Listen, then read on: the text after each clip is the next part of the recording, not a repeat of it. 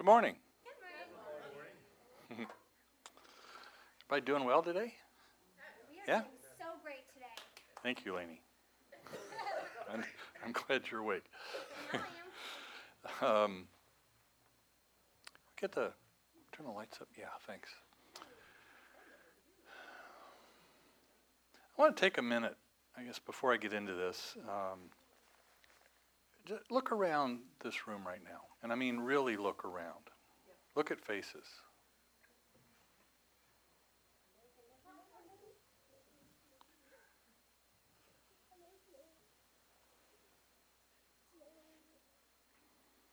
Odds are really good that somebody you looked at is really struggling right now.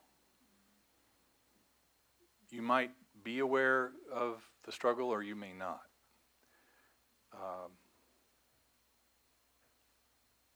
But there's a lot of stuff going on with people that are part of this body. And I think it's time to go to war.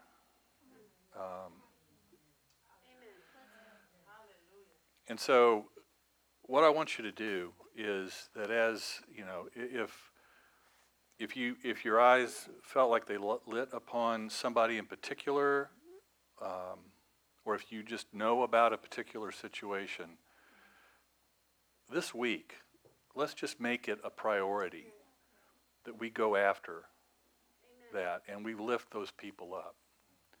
And if you want to know, you can come talk to me. I'll give you some names because I'm pretty aware of what's going on. But these are your brothers and sisters, right? And when family's hurting, when one member of the family is hurting, we're all hurting. Okay? And so we need to dig in and go after it. And that's really all I want to say about it. But commit with me now to do that. Let's pray. Father, I thank you for that word. And Lord, I just pray now that as this week progresses, that you will continually bring people to our mind and that we won't ignore it. We won't say, well, do it later. That in that moment, however long or short it may be, we will take the time to lift that person or those people up before you and to say, Father, now I lift these dear brothers and sisters before you, and I just pray your peace, your comfort, your understanding, Father, whatever they need in their life right now, Father. Just ask you to bless them. And so, Lord, we pray that you honor that prayer as in all of us as we go through this next week. And we give you praise and thanks. And Father, I just ask your blessings in advance over this message today, that it would penetrate straight to the eyes and ears of our hearts. So I give you thanks and give you praise, and we ask all these things now in Jesus' name. Amen.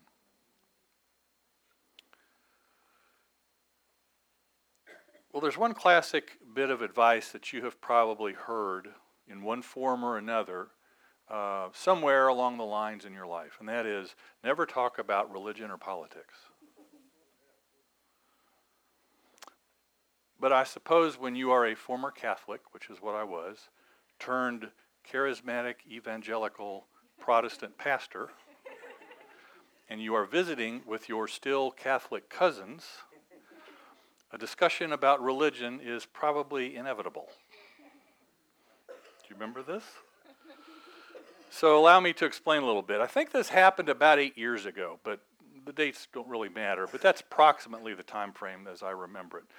We, the family, had gone to my hometown of Evansville to, I think it was for Thanksgiving. It's usually when we went back every year to visit with family and celebrate the holidays. We had Thanksgiving on Thursday, Christmas on Friday, and it was just a great weekend. And while we were there, my favorite cousin, whose name is Kathy, impressed upon me that it would be a really good idea to go over and visit with my father's twin sister, who lived fairly close to us. And because she had 5 kids. I had 5 cousins in that family, and at least I think 4 of the 5 were still over there. Okay, so it was a chance to see them. And so, we said, yes, we'll do this. And I love these cousins. But, really since leaving for college, we all went our separate ways and didn't really have, and we live all over the country. I have one of the cousins is in California, one's in Ohio, so it's all spread out. So other than exchanging Christmas cards, we didn't really have a lot of contact with each other. But she was right. I really needed, if no other reason, than to go to see my aunt, who was getting up in years and wasn't going to be around for a lot longer. But the thing was, this was going to be the first time I was going to be coming in contact with them or face-to-face with them since this career change had occurred, right? So we go over to my aunt and uncle's house, and we're sitting on a couch, and the rest of the family is kind of just gathered around in sort of a circle, the chairs and other parts of the couch. And, there are the cousins and their spouses and some assorted children sort of sprinkled into the mix. And honestly cannot remember sort of what sparked this. But I could only assume that somehow or another the conversation had turned to what I was now doing, right? And I was sitting here. The wife of one of my cousins was sitting here, and one of her children was sitting here. So close enough. And I'll never forget, the child turned to the mother and sort of stage whispered, didn't intend to, but that's sort of how it came out. "Are they the Bible thumpers?"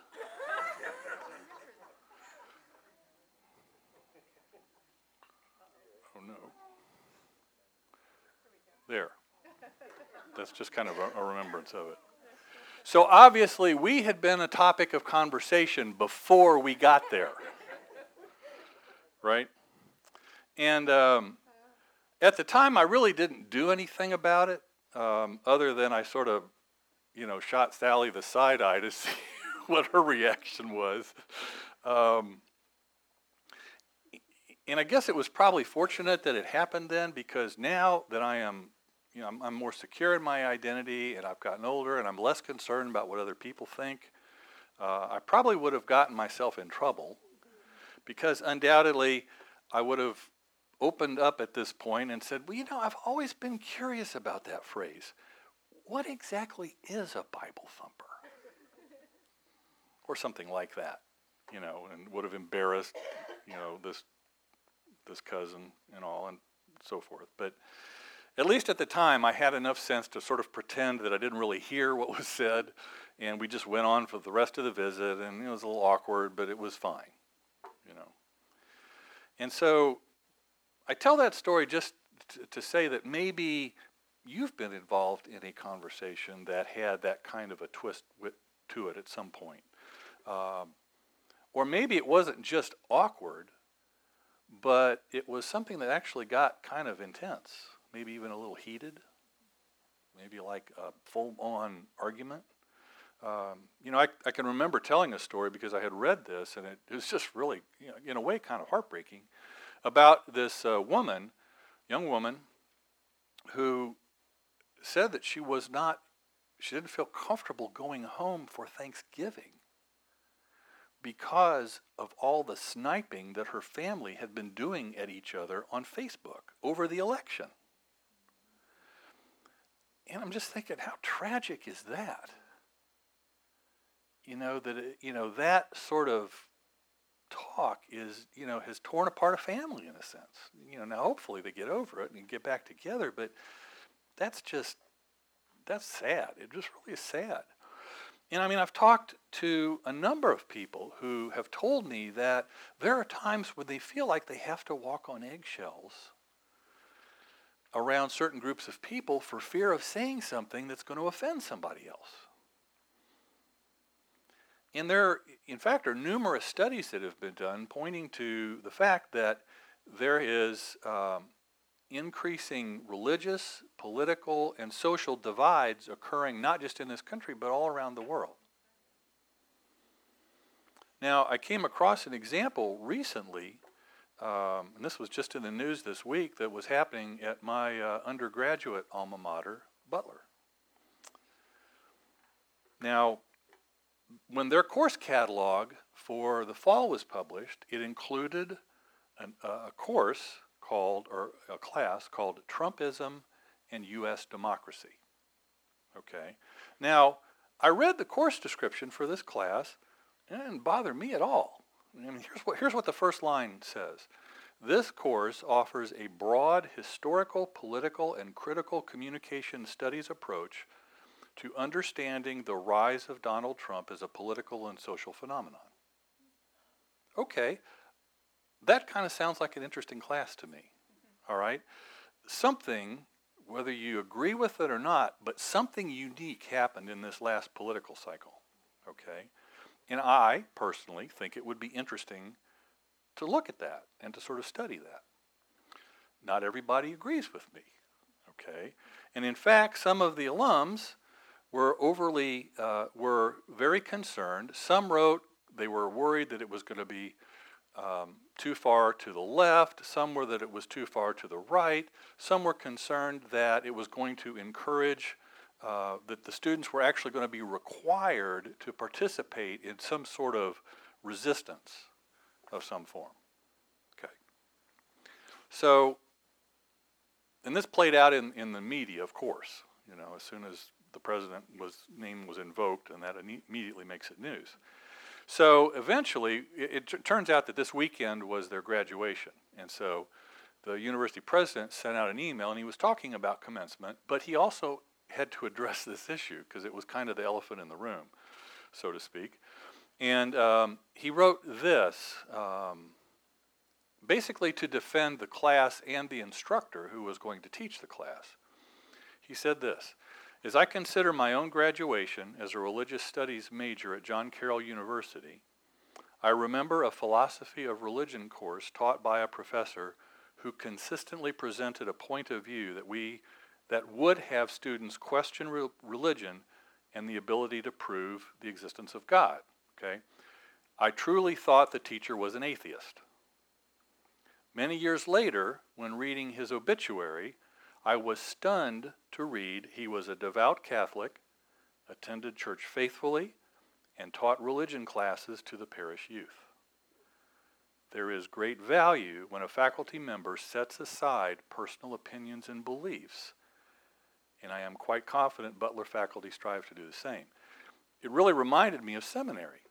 And I've told this story probably many times, but there were evenings when, or maybe the next day, when I would come home, Sally would say, so, you know, sort of the adult version of, well, what did you learn in school today?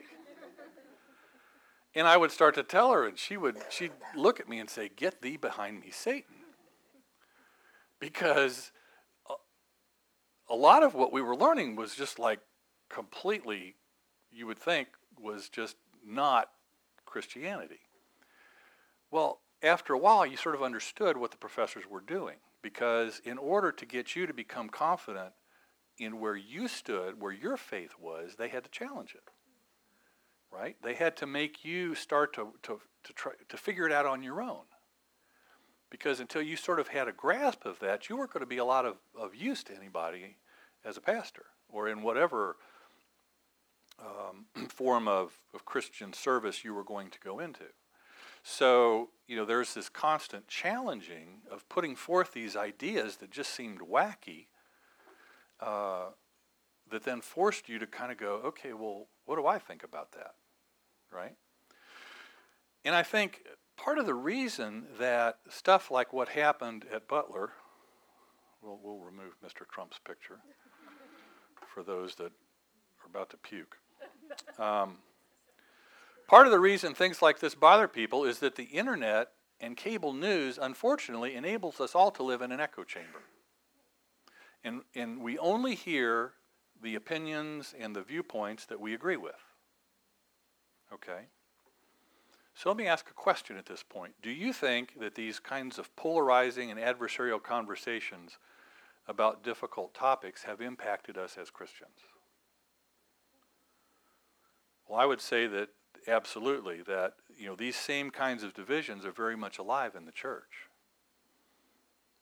both within an individual congregation and with the church as a whole. In fact, religion can sometimes exacerbate these divisions, because first one group and then another group all claim to have true grasp of the biblical position. It's somewhat remarkable, I think, sometimes how conveniently the Bible seems to perfectly match the political and theological beliefs of whichever side is claiming its support. So how ought Christians to vote? How ought we to face questions about social issues or like abortion, war, violence, inequality? What's the connection between faith and politics, between beliefs and lifestyle? In a cultural moment like this one, the church is really faced with a challenge. Do we reflect the divisions that are in the world? Or do we challenge, transcend, and overcome them? Do we run away from having hard conversations? Or do we believe in the uniting power of the Holy Spirit to help us find our way through them? See, I think Jesus' prayer for unity that we find in the Gospel of John sort of points the way.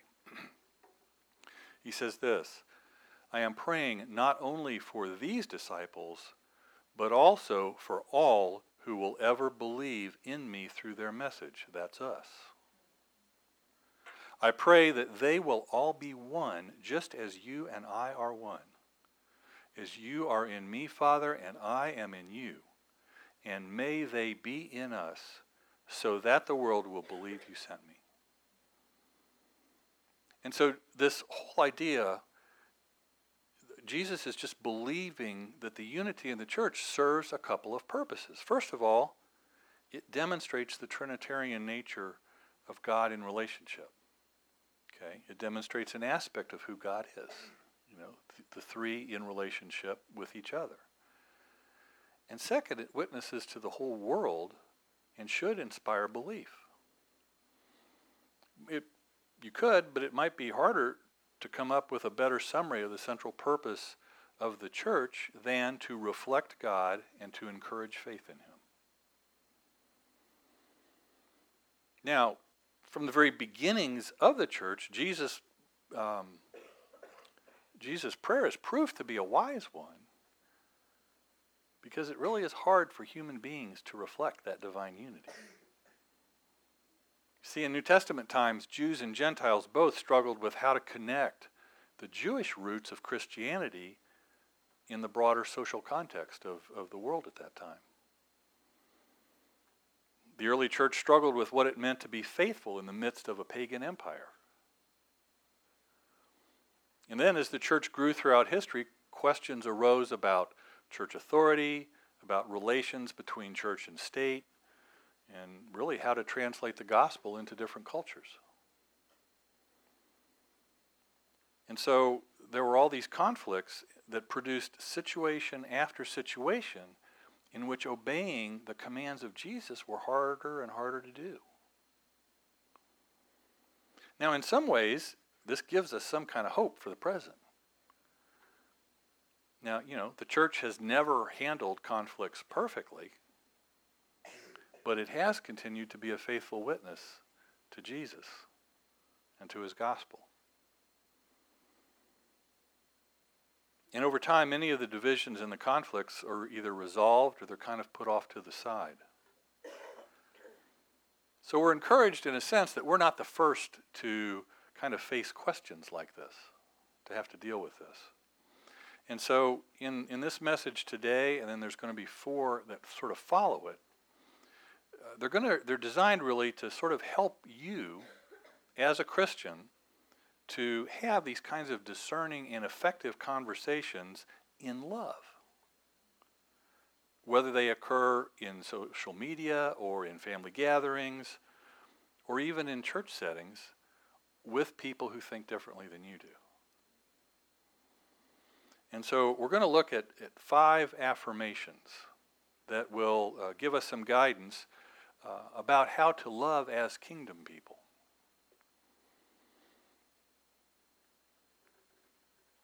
And there's a basic value that kind of is going to run through this about learning from others as we go through this, particularly from those who don't think like we do. And so we want to learn to have these kinds of hard conversations, but to have them in love and to bring a thoughtful perspective to challenging topics. So the question for us is, well, how do we do this when our emotions are high and our values get challenged? You know, if we can somehow transcend that, then and we're able to actually bring life into some of these conversations. And I think that's going to become an increasingly important virtue in years to come. Because as I said, these studies are showing we're getting further and further apart, not closer together. And so whether we're talking about, some sort of a hot button issue like politics or race or violence, religion, we can bring to the moment a Jesus-following approach that hopefully will lead to a life-changing conversation.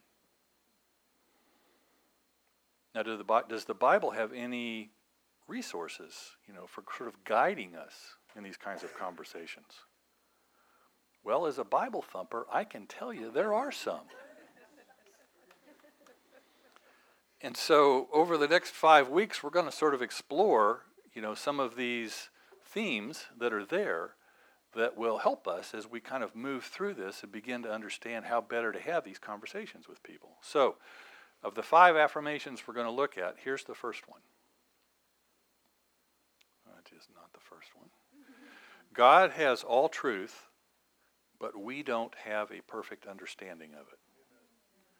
God has all truth, but we don't have a perfect understanding of it. Okay, so the text we're going to look at today is this one from 1 Corinthians 13:12, which says, "For now we see in a mirror dimly, but then face to face. Now I know in part, then I shall know fully, even as I have been fully known." Now, I want to be true to this text. Okay, that's sort of one of the promises that I made to myself when I began this, was that it really bugs me when people take these texts and they take them out of context and they sort of bend them and shape them to try to fit, what's going on. And so I don't want to do that with this. So most of us know 1 Corinthians 13 as the love chapter. Okay, we've heard it probably hundreds of times at weddings. Just people like it because it talks about love and the qualities of love.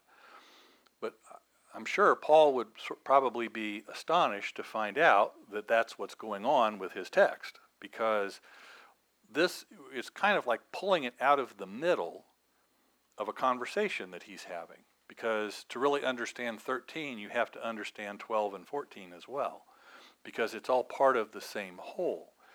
And it's a discussion that he's having about spiritual gifts, okay, that starts in 12, goes to 13, and then ends in 14. And so, in context, this particular verse is part of an array of unforgettable images that all contain a promise of something greater to come, all right? So what they're saying now, and this is as it relates to spiritual gifts, is that what we have now is partial, but the partial will ultimately be replaced by the perfect. Okay, so what we see now in terms of the spiritual gifts that people may have and we encourage them to use, that's only part of the story. The full will come when Jesus comes back, right? That's the perfect. All right, so that's what Paul is really talking about with this text. But then let me add this. Okay, while Paul is here applying this partial perfect argument to spiritual gifts, I really think you could make the same argument for almost anything in God's kingdom. So if you remember back to the previous messages from really the last 6 or 7, where I was talking about the line and this idea of the eternal and the temporal, okay? One of the statements that I made probably more than once was this idea that the truest truth is above the line, okay? So it stands to reason that just as spiritual gifts are a partial and imperfect representation of God's power and presence in the temporal realm, so too is the truth that we now possess only a partial and imperfect representation of ultimate truth. Okay?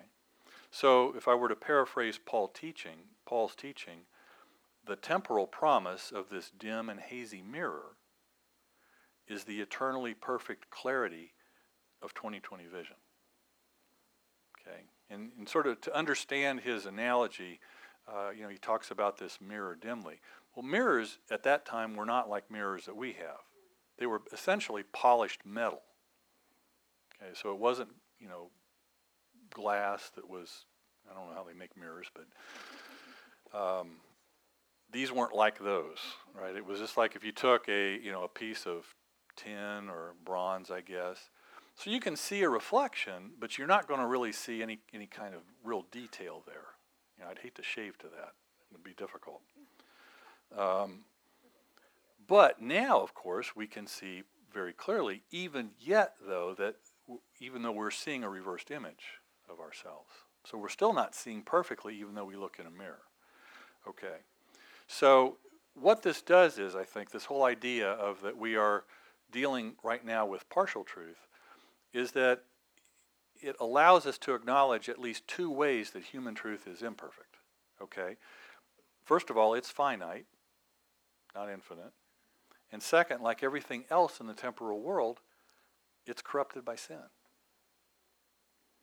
And so if we sort of take those as our starting point, then what conclusions are we able to draw from this? Well, the first is that God knows the whole truth. Okay? We're swimming right now in a culture of relativism. Everyone's point of view is pretty much considered equally valid. And it's also a time period where someone's claim that, well, I know that my truth is better than your truth, or I know truth better than you do, ends up leading to these accusations of arrogance. Okay?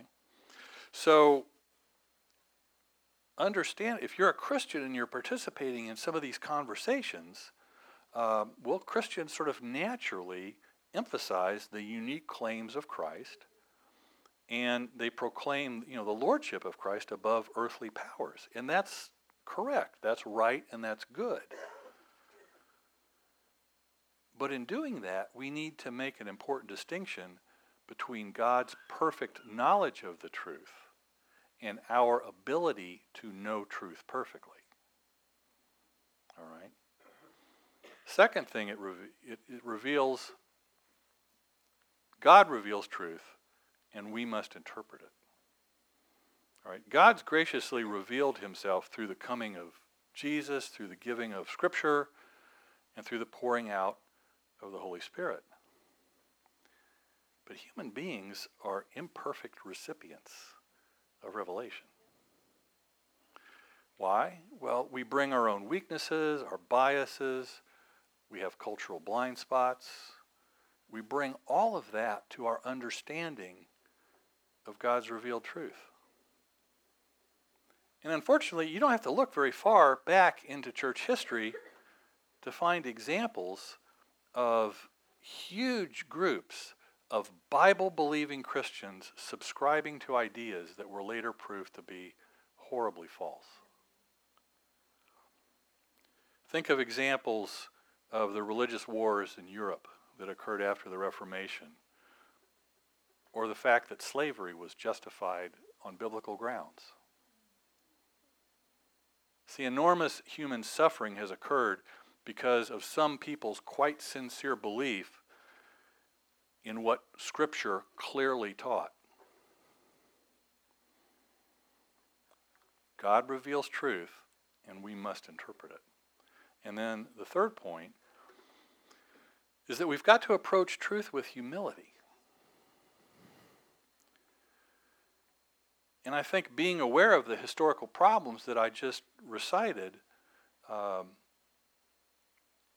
shouldn't lead us to refuse to hold on to the importance of pursuing truth because we're afraid of getting it wrong, right? We still want to pursue that. But what it ought to do is it ought to make us humble and to make us more gracious with the people that disagree with us or with whom we disagree. And that doesn't mean we have to acquiesce or give in to all other points of view.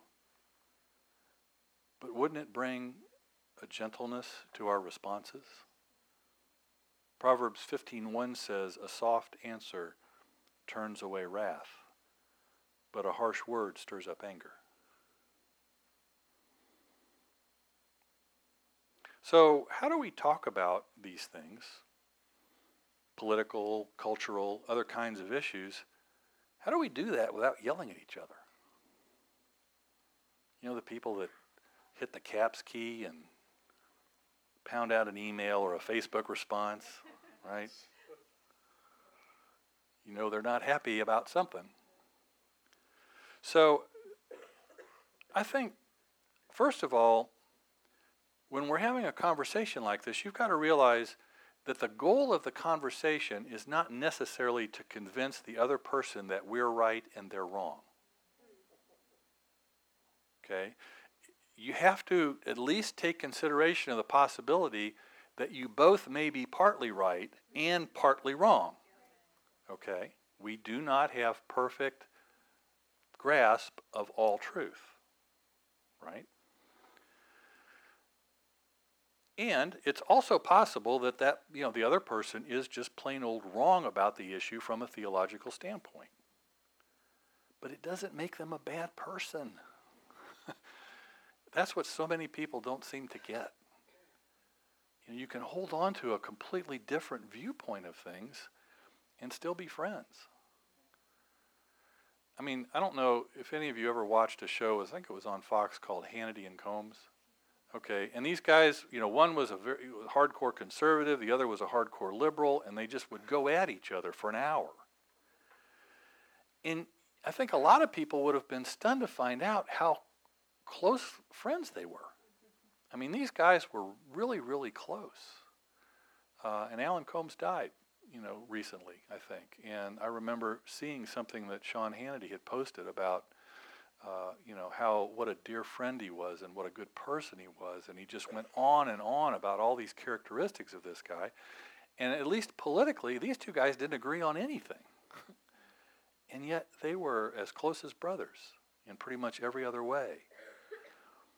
And so just because there's a disagreement on a point of view doesn't mean that that person somehow doesn't have any connection to Jesus whatsoever, or is in any way a bad person.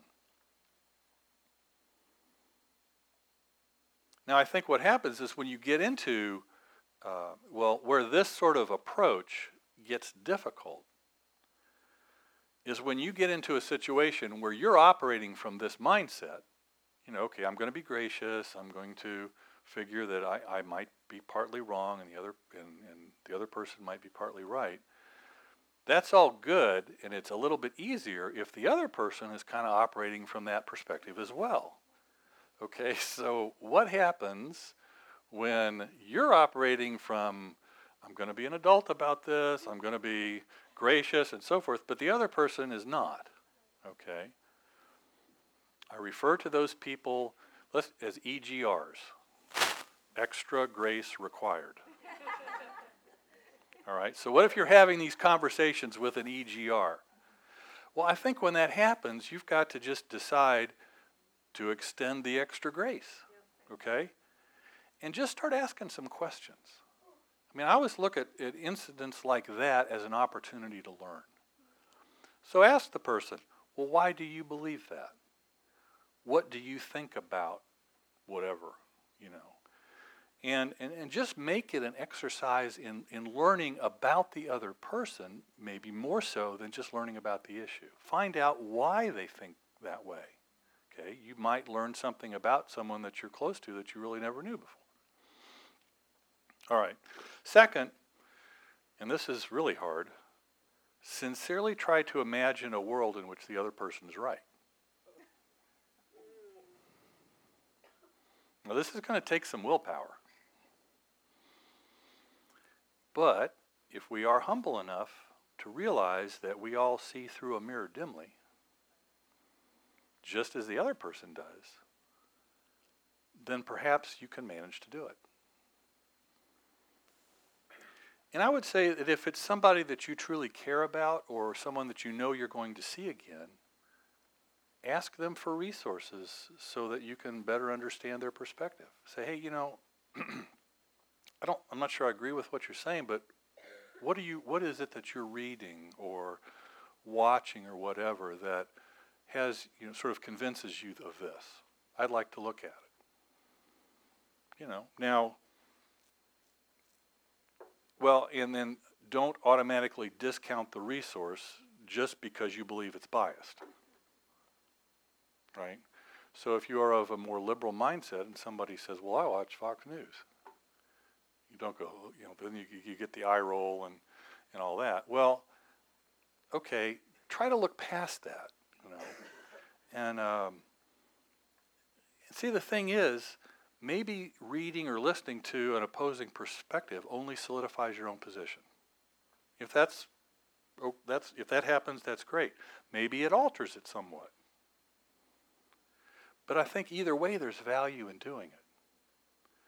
And what you will absolutely do is you will gain the respect of the other person simply because you made an effort to understand why they think the way they do. And that's going to open up even greater avenues of conversation. And then I think third is that we're going to choose not to believe that somebody's opinion about politics or about abortion or any kind of other social issue is the entire story about who he or she is as a person. Now, it may be that in talking with someone, you can arrive at no other conclusion that the person is tragically misguided. But that doesn't mean that there needs to be irreparable damage to your love for one another or your love for Jesus. And I would be willing to bet that every one of us here could name a situation in our own life where you were sure you were right, but in the end were proven to be wrong. You need to keep that in mind when you go into these conversations as a reminder to stay humble and to not assume that you have complete and total grasp on all truth. So here's your assignment for the week. Now, as you go about your week and you're engaging others in conversation, or if you're just listening to the news or you're reading blogs or Facebook or whatever it is you might be looking at, and specifically about subjects where there is the potential for disagreement, okay? I want you to imagine that Jesus is part of this conversation. It was kind of interesting because Lainey said something during worship about using your imagination. Okay, I had a homiletics professor at Virginia Union. His name was Dr. Nathan Dell. And as he was talking about how to construct sermons and so forth, he said there were times when you have to use your sanctified imagination. Okay? I would call this exercise WWJS. What would Jesus say? And so as you're going through this and you're engaging in this material, what would Jesus' focus be on this particular subject? What questions do you think he might ask? What would his tone be in talking about this? Are there any of his words in the Bible that would give you a hint as to how he might respond? If you think he would disagree about something, how do you think he would do it and still express his love for the person?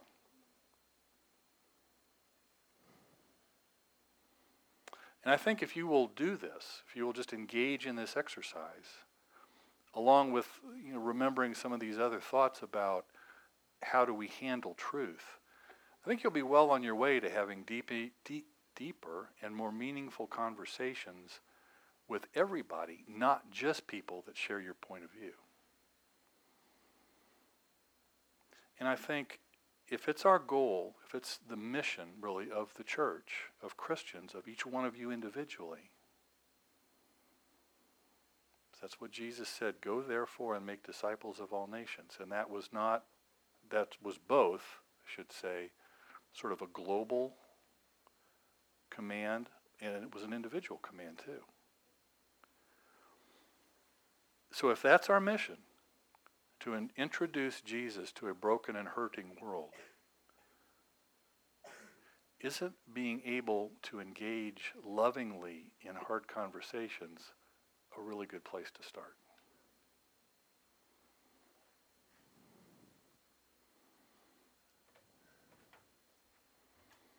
So as we get ready to go into our ministry time,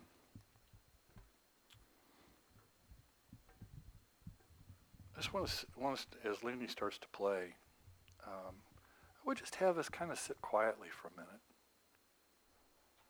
And I just want to see what the Holy Spirit would like to do today. And maybe it's an extension of what I was saying earlier about engaging in warfare. I mean, if you know right now, as I said, of looking around and seeing somebody that is dealing with issues, then maybe this is the opportunity to start engaging in that warfare with them and for them. If you looked around the room and God's kind of highlighted a face, then go up to him and say, when I looked around, I really felt like the Holy Spirit was sort of highlighting you, and so I just want to pray with you right now. You don't think that would bless someone if you did that? See, this is what it means to be Jesus to a hurting world.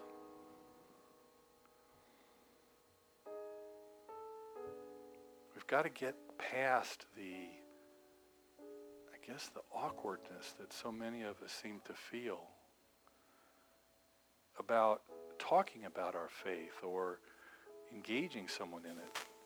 And I mean, quite honestly, if you can't do it in here with people that you know and love and who know and love you, how are you ever going to do it outside these walls?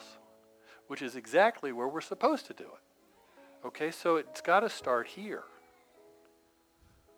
And I think what you'll find is if it starts here, you'll finally figure out, gosh, this isn't so hard. And then when you're out and about and you're in the grocery store or you're somewhere else and the Holy Spirit highlights someone else, just like they did here, you'll go, oh, I bet I'm supposed to go pray with them. And so you'll maybe then take that next step of going and saying, hi, I'm a follower of Jesus, and sometimes he tells me things and sometimes he shows me things, and I felt like he kind of pointed you out, and is there something I could pray about with you, for you? What are they going to do except say yes or no? I've never in my life heard of anyone getting punched when they did that. So many of us are afraid of things that are never going to happen. And so we're letting that fear dominate our lives. Got to get past that. Got to get past that. If we're going to have any impact. And I'm not just talking, it would be great if this place were full every Sunday. That would be terrific. But that's really not what we're talking about. I'm talking about kingdom stuff. whether that person comes here or comes somewhere else is irrelevant. We're about bringing people into the kingdom. Okay? Had a wonderful time, National Day of Prayer on Tuesday. And I mean, there were people from all different kinds of churches and all different kinds of perspectives. And we all packed into this tiny little church and got all hot and sweaty together. But we were praying and praising Jesus.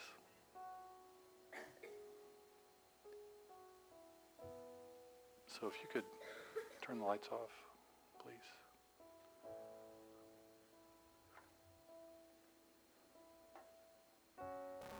So just use this opportunity as the Lord guides you. If you going to pray a blessing, if you need to go, that's fine. If you'd like to stay and just worship, that's fine. Whatever the Lord sort of leads you to do. And then remember that we'll be back here at 5 o'clock for Holy Spirit night, and just another time to kind of sit and soak in God's presence. So Father, I thank you for this day, and I thank you for your wisdom as it pertains to having hard or difficult conversations with people. Continually remind us, Lord, that we don't have all the facts. And so that we need to extend grace to our friends, our neighbors, our family, when we don't agree with everything that they believe or say. And Lord, give us the courage to take the love that you show us out into a world that is very much in need of it. So Father, I just ask right now that your Holy Spirit come and would highlight for all those who are here, people that they should go and pray for, who very much need to hear from you today. So bless each person here as they either leave or stay. Father, as they eventually go out into this world, let them be a light to the path of others. And Lord God, we just thank you and praise you. And I offer these prayers up to you now in Jesus' name. Amen.